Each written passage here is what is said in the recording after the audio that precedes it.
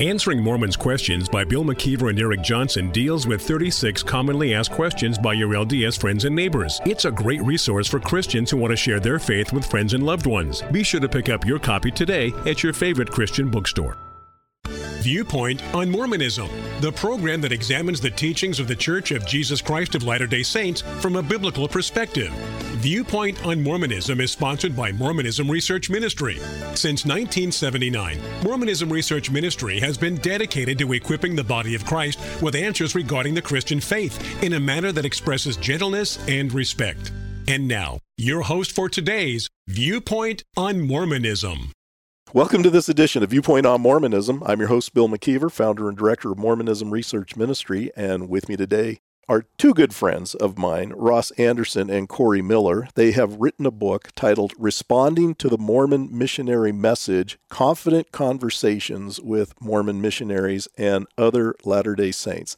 Corey and Ross, you both wrote the first two chapters, and then we have several other chapters in the book that were written by others who have somewhat a similar background as you, as far as they were all members of the LDS Church. However, you wanted to find people that actually served on a mission for the Church of Jesus Christ of Latter-day Saints.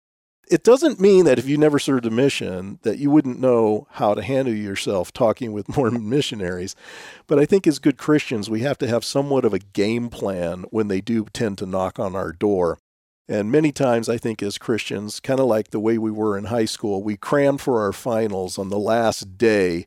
That doesn't always work very well. So I always encourage people to at least get familiar with the subject matter should they come to your door, just as if you had people from the Watchtower Society come to your door. Of course, your questions are going to be a little different, but still, we should have a pretty good handle, not an in-depth handle. We don't need that.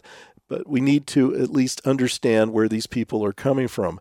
Now, Corey, in the chapter that you wrote, you mention what you call the two cornerstone doctrines in the Church of Jesus Christ of Latter-day Saints.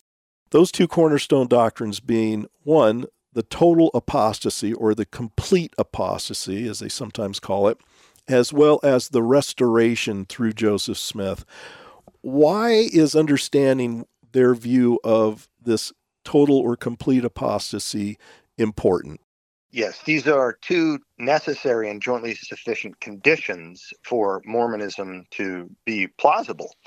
And the first one, even though they reference the term apostasy, it's a term they're moving away from in the new Preach My Gospel, simply because people don't understand the religious terminology, so they just call it a falling away. But you're right, it's a total falling away.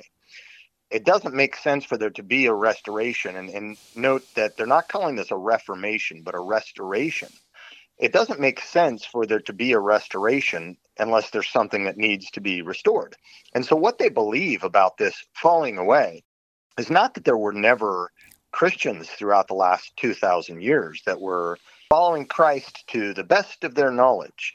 It's more, however, that they lacked certain truths and they lacked a necessary priestly authority.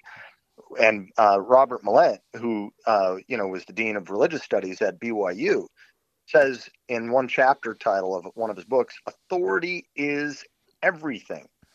And so the priestly authority to function for God was lost when the last apostle died in the first century. And so there's been a loss of authority, and that authority comes with proper baptisms, proper conferring of marriages, and a plethora of other things. That authority was lost until it was restored by God to Joseph Smith. But don't you guys also find it odd that this priesthood authority that they say was lost isn't even mentioned in the New Testament? I always found that to be very strange, that they place such emphasis on this priesthood authority, yet we don't see anywhere in the Gospels where Jesus ordains any of his apostles to the Aaronic priesthood or the Melchizedek priesthood. The only time we find the Melchizedek priesthood mentioned at all, I should say those two words together, Melchizedek and priesthood, is in the book of Hebrews, specifically talking about Jesus himself. Doesn't that in and of itself sound a little bit suspicious? Well, you factor in a couple things. One of the doctrines of the apostasy is that the Bible's corrupted. So to make an argument from what is or isn't in the Bible may not have a lot of weight to the active Latter-day Saint. But from my perspective, also you factor in the idea that Joseph Smith is looking for credibility. He's looking for ways to support his new version of Christianity, his new version of real faith. And so, he's going to look at authority questions. He's going to look at what gives me authority. This idea of restoration gives him power, gives him authority. He's the final say about a lot of things. And so what you end up with, of course, is that the Latter-day Saint Church, they project their structure, their system backwards on the New Testament, even on the Old Testament. And so that's the ultimate, is not what the Scripture says. The ultimate is what modern authority has said, and we'll go find it if we can in the Scripture. Well, in mentioning this, I think we kind of segue into the second part, Corey, where you talk about the restoration through Joseph Smith. Naturally, Latter-day Saints assume that what they're believing is what first century Christians believed and practiced. Do you have any special hints that you could help our listeners when it comes to trying to educate our Latter-day Saint acquaintance that a lot of those assumptions that they make, there's no evidence for that? How can you bring this out in a respectful manner? I guess what I mean is they're claiming that what they believe, as I said, is a part of first century Christianity, but how do we gently try to show them that that just doesn't seem to be the case due to this lack of evidence? I mean, you can say, well, that shows that there was a complete apostasy. Are we really to believe that all these things that they claim to believe and practice, every single one of those unique aspects was somehow scrubbed from the Scriptures and scrubbed from history? That's a good point. You're looking at the entirety of the biblical canon, Old and New Testament, and saying, okay, you've got this testament of another Jesus Christ or another testament of Jesus Christ. You're finding a Jesus Christ that is not the same in Mormonism as it was projected in the Old Testament about the Messiah and as depicted in the New Testament, but also looking at the first century. And many Christians may or may not be prepared for this, but doesn't matter. They should realize that the historical evidence is there and is available. The first generation disciples and the disciples of the disciples and the disciples of the disciples of the disciples, they were all there and they wrote these things down, and they're much closer in proximity than 1800 years later to understand what it was that Jesus and his apostles were teaching about Jesus and his message. So we have that evidence through confirmation in extra biblical writings. It's the Book of Mormon, really, or Mormon teachings about Jesus, that bears the burden of proof for how all of this history is just wrong. We're expected to believe that one man saw God and God told him to restore the church. We just want some evidence. Evidence demands a verdict. And I think that the biblical evidence not only is substantiated in and of itself with 40 plus authors, 1,500 years of textual writing. It's not just one book. It's 66 books referencing the same central figure, Jesus. But we also have extra biblical evidence through not only friendlies that were the disciples and disciples of the disciples of the disciples and so forth, as I said, but we actually have outside testimonial evidence from hostile sources. We have 45 outside sources, Bill, literary sources that provide for us 129 independent facts about the life and teachings of Christ by hostile historians. They don't believe it, but it confirms what the New Testament writers actually said. One thing that's very unique with the Church of Jesus Christ of Latter-day Saints is, of course, as we've been talking about authority, is that role of the modern or the latter-day prophet. And I'm noticing that more and more in General Conference messages, the current leader of the church is cited more and more in these messages. I remember years ago, if you heard the name of the leader of the church in a conference message, it was not totally uncommon, but it wasn't quite as common as it is today. But Corey, you write on page 15, one might expect the ultimate authority to lie with the prophet or the scriptures, but for the average Mormon, the personal testimony is ultimately authoritative. What do you mean by that?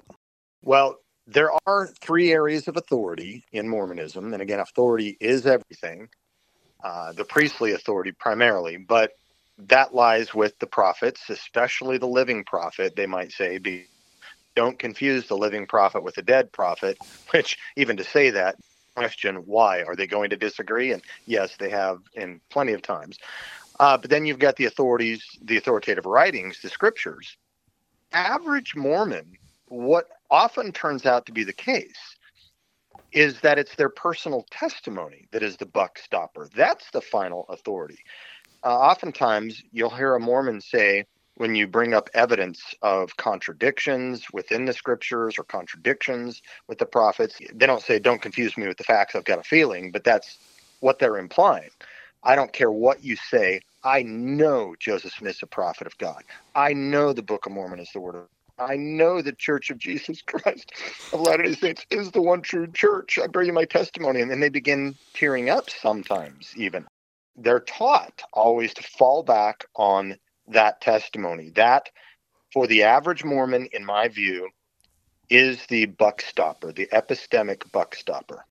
Ross, when you hear an LDS missionary go into their testimony, what do you normally think? Because I have an answer to this, but what do you think? My first thought is like, you have no idea. I'm thinking like, its reaction is like, okay, I'm just going to bracket it and I want to move on and really talk about things that really matter. And I'll listen to it, but it gives me an opportunity also. I mean, I'm going to look for an opportunity to share my testimony, which is a different kind of thing, but I've had experiences with God and with Jesus that have made a difference in my life.